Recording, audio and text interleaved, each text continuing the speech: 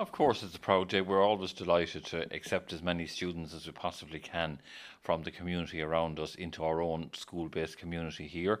We're here a very long time, since 1881 on this site, and we've been growing since that time, becoming more open, more inclusive, and trying to respond to the needs of a town that is growing uh, very much.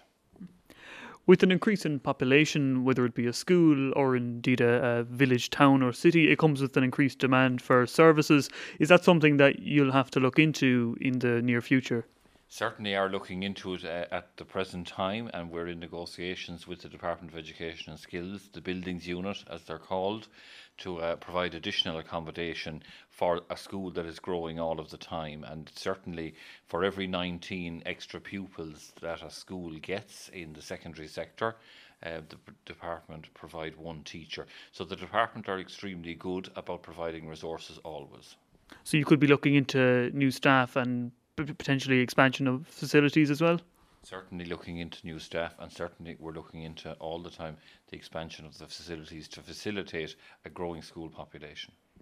And would that mean sports facilities, or could it be canteen, or will it just depend on what the needs are at the time?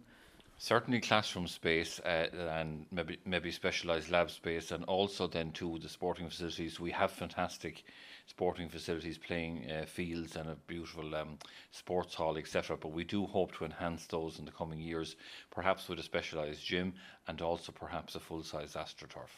From a parent perspective, then, considering that there will be additional expense on the school side of things in providing those facilities, could there be a potential increase in voluntary contribution or any other fees? Unfortunately, schools are always looking for help from parents, because the DES, as good as they are, they don't give as much funding as is necessary to run a place like Flannan College, which has such an extracurricular activities base.